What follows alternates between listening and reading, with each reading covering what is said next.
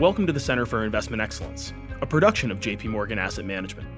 The Center for Investment Excellence is an audio podcast that provides educational insights across asset classes and investment themes. Hello, everyone, and welcome. I hope you're all healthy and doing well. Thank you so much for taking the time to join us today. My name is Kate Hurley, and I'm a client advisor in our North America institutional business here at JP Morgan Asset Management. I'm pleased to introduce my colleague, John Bilton, Head of Global Multi-Asset Strategy for the Multi-Asset Solutions team. Over the next 60 minutes or so, we'll have a discussion about the recent updates to our long-term capital market assumptions in response to the current market volatility onset by COVID-19. So, John, thanks so much for joining us today. I find it so interesting that this is the first time in nearly a quarter century of producing our long-term capital market assumptions that we have elected to provide an update outside of our normal annual publication cycle. Can you speak to this, and what were the key findings as a result of the changes? Yeah, thanks, Kate, and thanks to everyone who's joined in. Kate, you're right. We've been doing this for 25 years now, and it's my privilege to be the chair of the team that puts this together. And this is the first time we've ever elected to do an off-cycle update to our numbers, and we've done it for a couple of reasons. First and foremost, because we now have the technological setup to enable us to do it.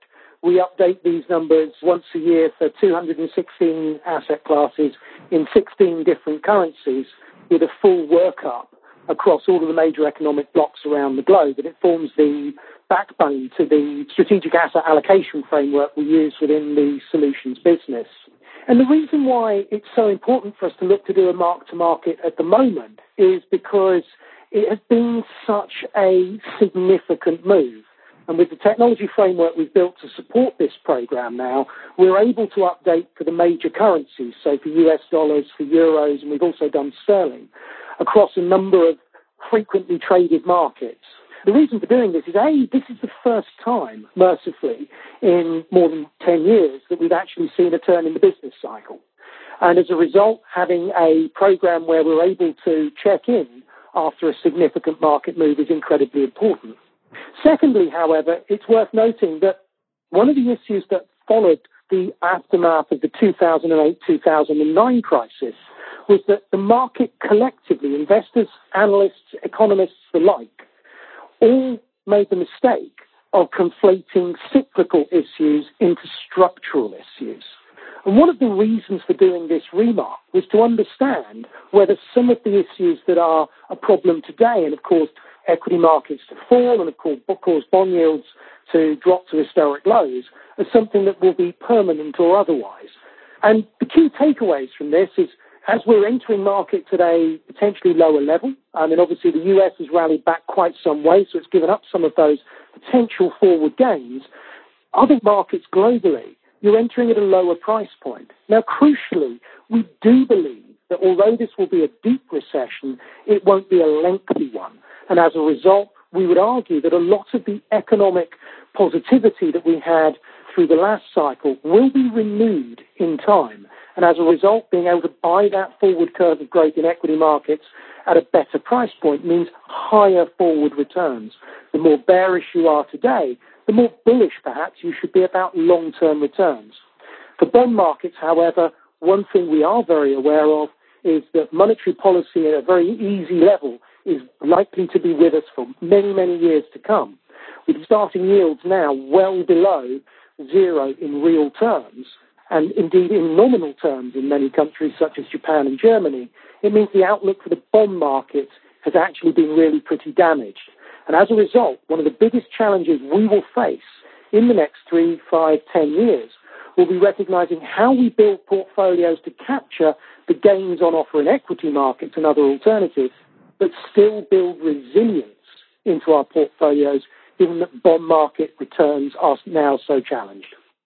And John, how about the macro outlook? Has that changed as a result of the crisis? Well, for this particular exercise, we haven't updated our macro assumptions, to be clear.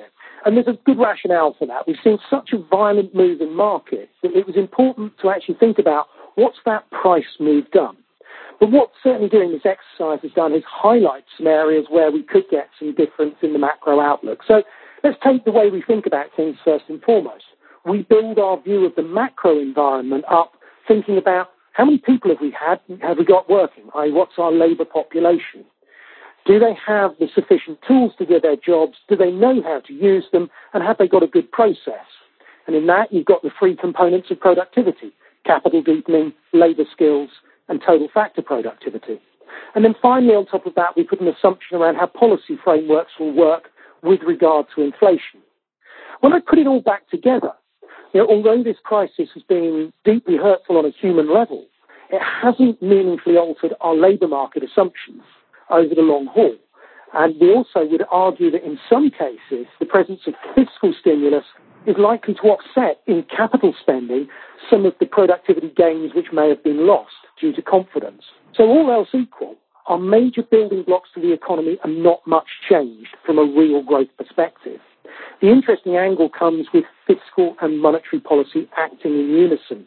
In the last cycle, we heard a lot about austerity. We heard a lot about cutting back fiscal deficits and dealing with debt loads. And that's clearly going to be something we have to tackle in the years to come. But the one thing that will separate the next cycle from the one that preceded it will be the fact that we have fiscal and monetary stimulus operating together. We believe that over the fullness of time, that means scope for a more reflationary environment, greater demand-side stimulus, higher debt levels for certain relative to GDP, but at levels of interest rates, which means that there is some scope that we will have to think about financial repression over the intermediate term, particularly with regard to sovereign bonds.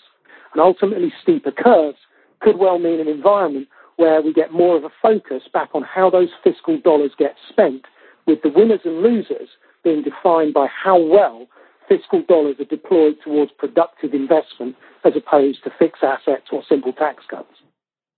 Great insights. So I think we could all use some positivity these days. I'd love to hear you elaborate on what areas we are now seeing more future value. Could you detail those for us? Sure. And you're right about positivity, and this is a really important thing. Ultimately, although we are in the throes of a deep crisis, and although we've seen it translate not only to a health crisis, but also a human crisis on multiple levels, we should also recognize that out of bear markets, out of crises, are built the new bull markets and the new expansions.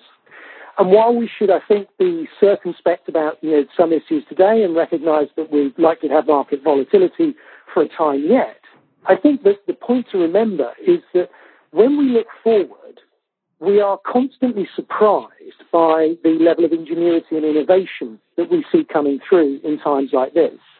One of the things I think that we've seen from this crisis has been the fact that we've seen a massive acceleration in technology adoption, something that we would argue over the fullness of time should be able to translate to productivity. As I mentioned a moment ago, the fact that we've now got fiscal spending, one of the things we've lacked in many parts of the world was a pickup in productivity, and that is often related to capital investment. And capital investment cycles in the corporate world can often follow on from getting spurred on by government spending.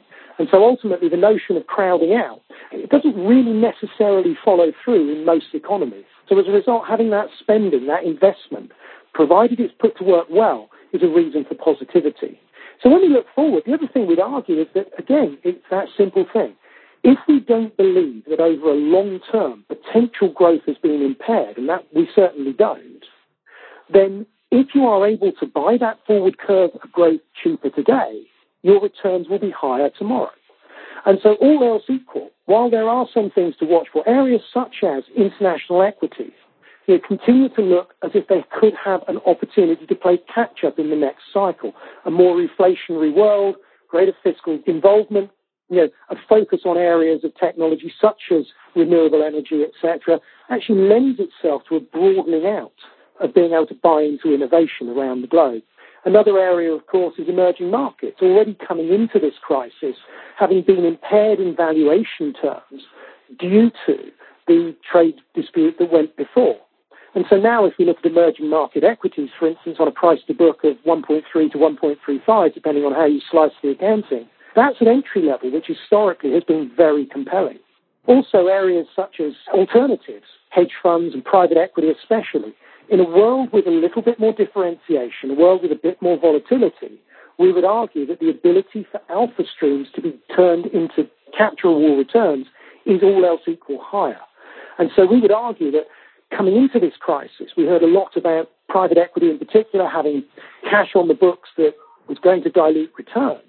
That cash on the books now looks as if it is firepower to be deployed in terms of picking up assets in industries which are going to undergo structural change.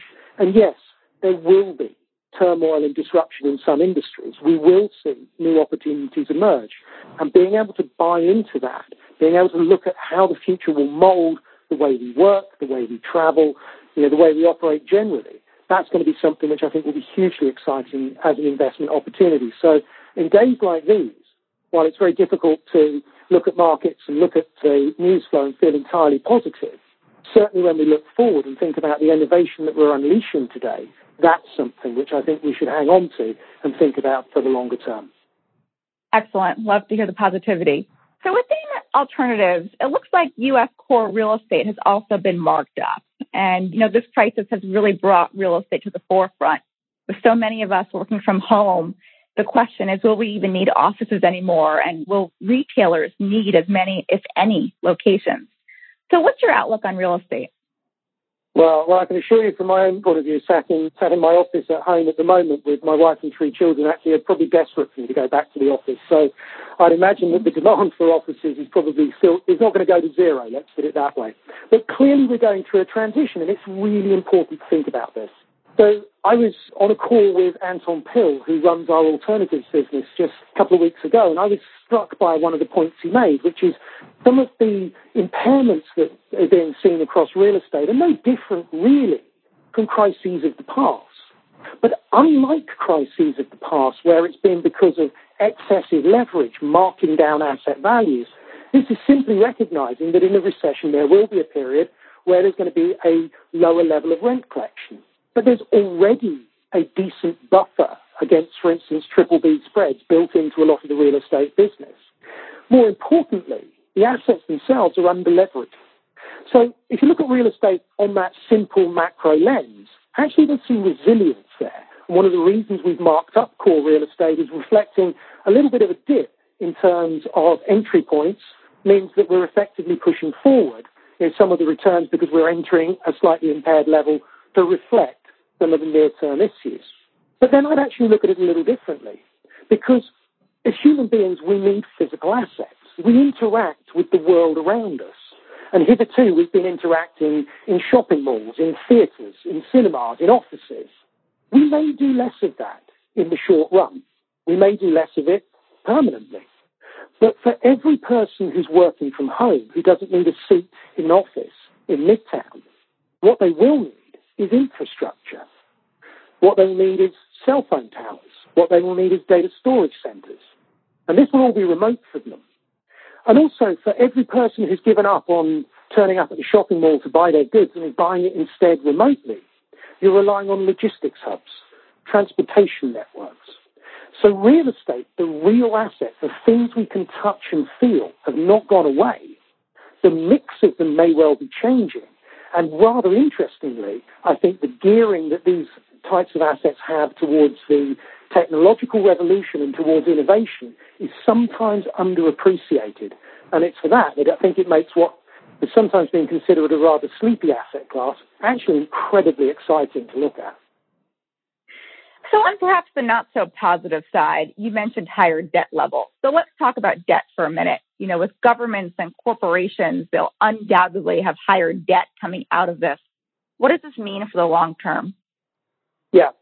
So, it is something. This is the bit that's going to be hard to navigate. But it's not the first time in our history that we've had to deal with debt. And certainly if we look back to the experience in asset markets in the 50s and the 60s, that's something which happened. It's a situation where I think, again, you've got to come back to simple finance 101. If you're looking at something which is delivering you a return, which is below the level of nominal growth, then that asset is going to be shrinking its attractiveness over time. And the reality is what you will see is those returns eroded away. It's simple mechanics.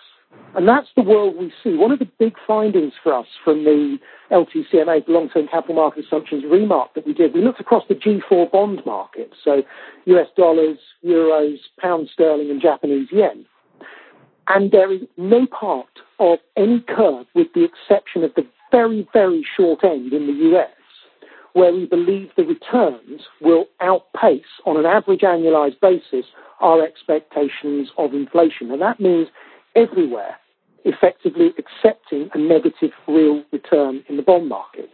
Now, to be clear, bond markets do a job for you. They operate with a negative correlation to the equity market, so you build portfolio resilience. But the interesting thing is they're an insurance product for a portfolio. Effectively what they do is they provide you a degree of hedging, or they offset cash flows. They've got to be used in the way they're designed. If you're using them to match cash flows, they'll still work by and large. If you're using them to insulate a portfolio, the negative correlation will still work by and large. But unlike previously, you're now paying for that insurance. Because for many, many years, it's been the one insurance policy that paid you to have it. So the crucial thing when we think about it is that in dealing with this debt load, we are going to see higher leverage on corporations. That possibly means corporations having to think more laterally in terms of how they manage their portfolios. We're used to companies operating with higher levels of leverage, leaner balance sheets, but this is going to put more pressure in terms of can they pick up things like their asset turnover, etc. Can they think about being able to run their supply chains internally more efficiently? At the governmental level, we would argue that the biggest differentiator will be how this borrowing is spent. Because, of course, when we deal with debt to GDP, we can either tackle the denominator or the numerator. And in the prior expansion, we mostly tackled the numerator, the debt side of it, by trying to bring it down. Clearly, that time has gone. So what we now need to do, and we need to see done by fiscal authorities, is that the money being spent by governments needs to be put to work in productive assets. It can be done. It's not always successful. The compare and contrast between seeing how the periphery and southern Europe spent the windfall of lower interest rates as they joined the euro back in the early 90s, compared with how Germany reunified and used that investment to build the Mittelstand, the big powerhouse of the German economy, demonstrates that there are two ways of spending fiscal dollars.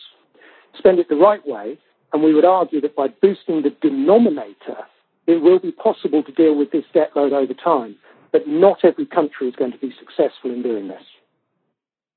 As a follow-on, can you see any interest rates going any lower? Well, we have to accept the fact that interest rates themselves, there isn't a zero lower bound, but we would argue quite strongly that we still think it's unlikely that the US will take interest rates into negative territory, and certainly Jay Powell has been quite quick to pour cold water on that idea.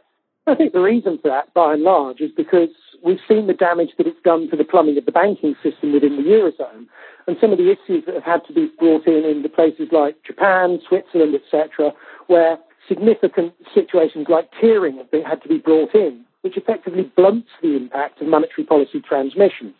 And so, all else equal, we would think that it's more likely with interest rates that where they will fall will be places where there's still a little bit of room, and that would be mostly in the emerging markets, where the disinflationary impulse of the immediate recession that we face gives them a bit of room to do that. That potentially is supported there. But then we would think that monetary policy makers will lean much more into forward guidance. And so certainly our expectation when we come to thinking about the assumptions for the next edition of the LTCMAs will be seeing normalization paths in interest rates pushed out probably some way, because we don't believe that we're going to see a time, any time particularly soon, when central banks are able to raise rates. And their next policy tool may well be the communication of that as opposed to actually moving the rates themselves. To switch gears here a bit, there's an argument that the pandemic adds momentum to the trend of deglobalization. What's your thoughts on this? If, as some have suggested, Western economies become less resilient on Asian supply chains, is this likely to be a long-term inflation driver, as really labor and production costs are likely to be higher in this scenario? Well, there's a lot gets talked about deglobalization at the moment, but I'll nail my personal colours to the mast. I'm not a believer in deglobalization. And part of that, it comes from the data. If we look at where we went from the late 80s until present day, from the late 80s, early 90s until around about the middle 10s, we saw global trade in nominal terms outstripping nominal GDP on a global level by roughly 2 to 1. And over the 2010s, that declined back to the two growing roughly in parallel with one another. So global trade moving roughly at the same pace.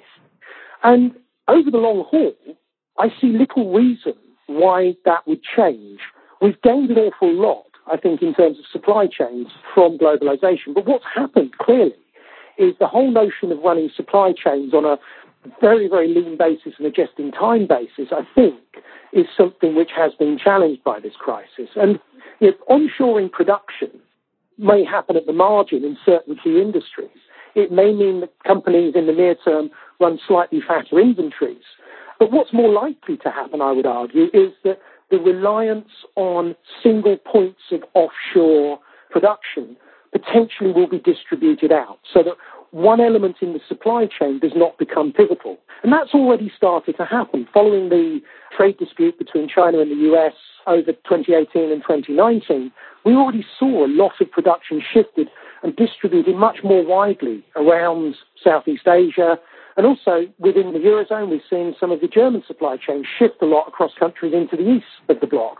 And certainly seeing that supply chain perhaps distributed more widely across the globe is the more likely outcome. I don't see another big surge in globalization of the goods market, but certainly continuing to grow roughly in line with nominal GDP would seem sensible. Where I do think globalization will start to pick up, however, is in the globalization of services and labor. One of the things that we have to accept is, having seen how quickly and smoothly, and it's a surprise to many of us, myself personally included, how quickly many industries have been able to adapt to distributed working in the services industry, suggests that the globalization to come will be in the labour sector and in the services industries. And that potentially creates something of a disinflationary pressure at the margin. But remember, it's likely to still be dominated by the much greater dominance of fiscal stimulus, which in and of itself is a big driver of reflation. Makes a lot of sense. So as part of the remarked assumptions, you collected perspectives from various JP Morgan experts on their experiences during the past shocks to the economy and markets. It was probably my favorite part of the paper. But can you tell us your perspective on how the current crisis compares? Yeah, so I'm hugely grateful to my colleagues around the business. And I think some of the things which have really struck me, and I do urge the folks listening in on this call to have a read through some of these collected wisdom. At the end of the day, recessions, market crises have an element of learning by doing. Everyone is unique, every single one. Everyone has a different flavour to it, but there are certain rhythms, certain cadences which repeat. And I think that one thing that we can identify about this crisis is that it's moved much more quickly, but many elements of it have got shades of what's happened in the past. The rapid injection of liquidity was one of the things I think that has really shrunk down the duration of this crisis and has led to this deviation that we see talked about between Wall Street and Main Street. But as I look through it, and I think about, I work very closely with Jeff Geller, who's the CIO of the solutions business, and he's been in the market for over 40 years, and he's on record as saying he's never seen anything like it. But there are some other things which I think really strike me, and one of the things when I read Lee Selman, head of equities in the US, when I read her comment, and it really struck me, and we pulled it out as a quote, "Stocks are worth their future cash flows. There's no substitute." It's incredibly important when thinking about the long term. And one of the reasons for being positive at the moment over the longer term is that while we're looking at a period of volatility today, the future levels of growth, the future cash flows are still reasonably resilient in our views. If we can buy those a little bit more cheaply, then potentially we should be a little bit more optimistic in the longer term. And certainly as we see that analysts now, by and large, have really marked down aggressively their Q2 earnings expectations, we're getting to a point of thinking about, well, where do we go from here? And the curve is beginning to slope upwards. And then, of course, another person who many of you will know, who I've worked with very, very closely, Ted Dimmick, was recollecting on his experiences from the crisis, 2007, 2008. And just as we're seeing question marks coming back up about whether we are seeing a resurgence in geopolitical rhetoric between China and the US, issues developing in certain aspects of relationship that China has with other trading partners such as Australia, he makes the point that there's always more than one thing going on. And this is something which I think is important for people to recognise today. We've been myopically focused on the crisis, but the market is still going to have to come through and calibrate everything from earnings to trade, to the US election, to some of the new packages announced within the Eurozone, to oil glut, through to changes in the way OPEC is operating. And all of these things, the market will have to calibrate through time. And that's one of the reasons why today, although I'm optimistic for the future, a little bit more near-term volatility really won't surprise me. But certainly it will give us the opportunity to lean into some of those views that we'd like to as the market goes through its motions in the weeks, months and quarters to come. Really great points. Thanks, John. So looking into the future, let's say considering a 5-year time horizon, would you say that this is a good time to re-risk, or is another significant drop expected? Well, the one thing that you can say with certainty at the moment is that there are fat tails. So there's both a reason to think that there could be more drops, and there's reason to think, actually, you know what, there are underpriced risks to the top side, a more rapid return to work, rapid easing of the lockdown, potentially a vaccine. We've seen from the price action of recent days that the market's quite mobile in both directions. And so for a long-term investor, that should reinforce the fact that what we should be looking to do is to make sure that we go back to thinking about solving our primary investment objectives. And that will tell you whether it's time to come into the market or not. If you're looking to generate a certain level of return from a certain balance of assets, and you're able to do that today, that goes a long way to answering whether this is the time to invest or not. Second guessing, day trading effectively from one day to the next over a market level, I think devalues those long-term frameworks that we as investors should be looking to do. Now, above all else, we should be disciplined about how we put that money to work. We are somewhat optimistic because when we look into the longer term, we apply our framework, we think we can buy a balance of nice equity markets, we can buy a balance of alternative assets, real estate, at levels which we feel are more attractive, much closer to their secular return equilibrium over the longer run. And for us, that means that it does look as an interesting time to be coming in. But we also recognise volatility today is higher. The VIX is around about the 30 level. Typically, for the second half of the expansion, the VIX was averaging below 20. So this is a higher volatility time, and that should tell us two things. Number one, for each unit of return we want to buy, we are committing more risk budget. So sizing our positions appropriately is key. And number two, if we are trying to add on an element of timing, a more volatile market may gift us an opportunity to enter. But if that is the way one is choosing to approach entering the market, it's very clear to know what your objective is, what your entry points would be, and be sure to execute on them once the market gives you that opportunity. But by and large, we still think that the usual rules of investing apply, which is think about your portfolio objectives, think about diversification. If your return objectives can be met, then putting the money to work generally would be the right thing to do. Great to hear and great reminders. Well, John, I have one more question for you. How about oil? What is our outlook for oil companies and the oil price? Well, I think it's an interesting one all round. I think what we've been demonstrated is the fragility of oil and the fact that, at the end of the day, the supply response is sometimes not as quick as it needs to be. I think on the good news side of things, things like places like China, where we're beginning to see the country emerge from lockdown, a lot of manufacturing data starting to pick back up again. Actually, oil demand has picked up quite some way, and it's getting close to its pre-crisis levels. But of course, across a lot of the OECD nations, which are still only just emerging from lockdown, that oil demand is still going to be blunted. And in particular with air travel having been pushed down, that again is a short-term overhang for demand for oil. Now, over the intermediate term, we do think we'll see something of a supply response. Certainly, it's interesting to note that conventional oil tends to have roughly a 5-year investment cycle. And if we look back and remember 2015, we saw a bit of a hit to oil at that time as well. So some of the forward supply of oil may be a little bit more impaired in our view. And certainly when we look at the impact on the shale industry, again, this is suggesting that a bit more supply discipline is going to be necessary. That is coming through from OPEC. But it doesn't take away from the fact that we think over the longer term, demand for oil will be gradually impaired. We think that some of the fiscal dollars that are being spent today, particularly in places like Japan and the Eurozone, which are not energy independent and nor are ever likely to be in conventional or fossil fuel terms, we would argue that the impetus there to think about energy efficiency, clean energy, renewables, etc., is going to be something which is going to be very much aligned to the fiscal spending which we think those countries will do. And that potentially has the capacity to gradually weigh on energy demand over the longer term. So for the time being, we're certainly seeing some recovery in TI and some recovery in Brent as we're seeing these supply discipline come in. We're seeing, obviously, the summer coming up on us, which is typically a bit of a boost for demand with demand through air conditioning and gradual uplift in travel. But we would certainly not expect to see anything much above the kind of $40 to $50 per barrel kind of level being breached unless we saw significant supply disruption. But one of the reasons why we think that we will be aiming in towards that level is that it's around that level that you have the kind of break-even for many of the OPEC nations. And that's a really important point to watch. So while we can get volatility over the short run, certainly the impetus to allow oil to be at a depressed level for a prolonged period is just not there for OPEC nations.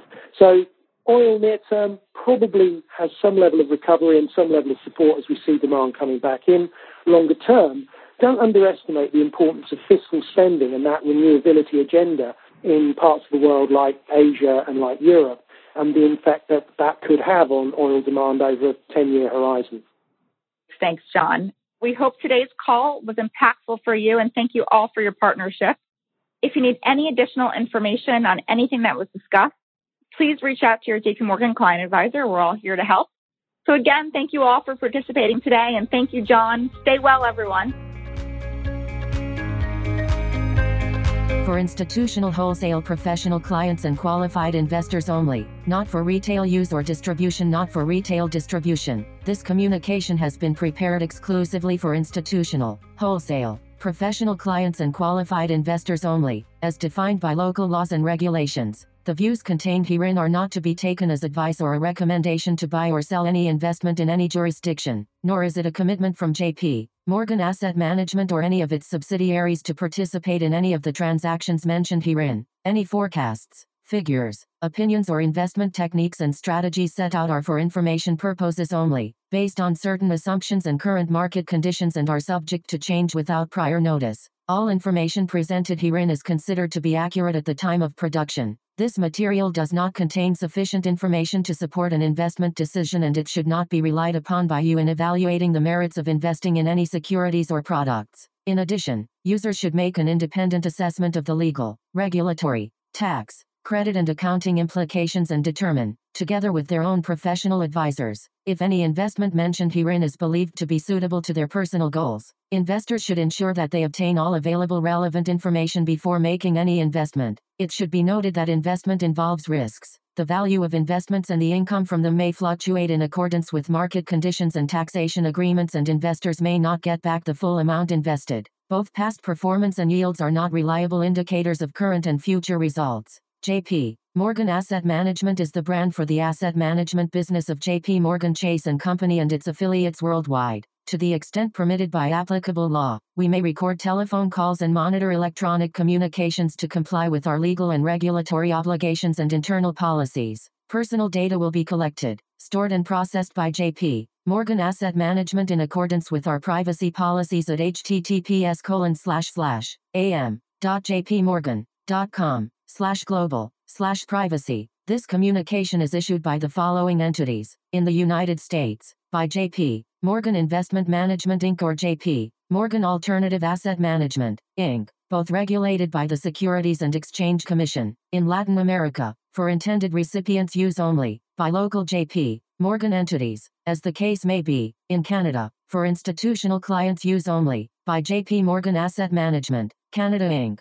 which is a registered portfolio manager and exempt market dealer in all Canadian provinces and territories except the Yukon, and is also registered as an investment fund manager in British Columbia, Ontario, Quebec and Newfoundland and Labrador, in the United Kingdom, by JP Morgan Asset Management, UK, Limited, which is authorized and regulated by the Financial Conduct Authority, in other European jurisdictions, by JP Morgan Asset Management Europe S.A. Grave RL, in Asia Pacific, APAC, by the following issuing entities and in the respective jurisdictions in which they are primarily regulated: JP Morgan Asset Management, Asia Pacific, Limited, or JP Morgan Funds, Asia, Limited, or JP Morgan Asset Management Real Assets, Asia, Limited, each of which is regulated by the Securities and Futures Commission of Hong Kong. JP Morgan Asset Management, Singapore, Limited, Company, Reg. Number 197,601,586K, which this advertisement or publication has not been reviewed by the Monetary Authority of Singapore. JP Morgan Asset Management, Taiwan, Limited, JP Morgan Asset Management, Japan, Limited, which is a member of the Investment Trusts Association, Japan, the Japan Investment Advisors Association, Type 2 Financial Instruments Firms Association and the Japan Securities Dealers Association, and is regulated by the Financial Services Agency. Registration number Kanto Local Finance Bureau, Financial Instruments Firm, number 330, in Australia, to wholesale clients only as defined in Section 761A and 761G of the Corporations Act 2001, Commonwealth, by JP Morgan Asset Management, Australia, Limited, ABN 55,143,832,080, AFSL 376,919. Copyright 2020 JP Morgan Chase & Company, all rights reserved.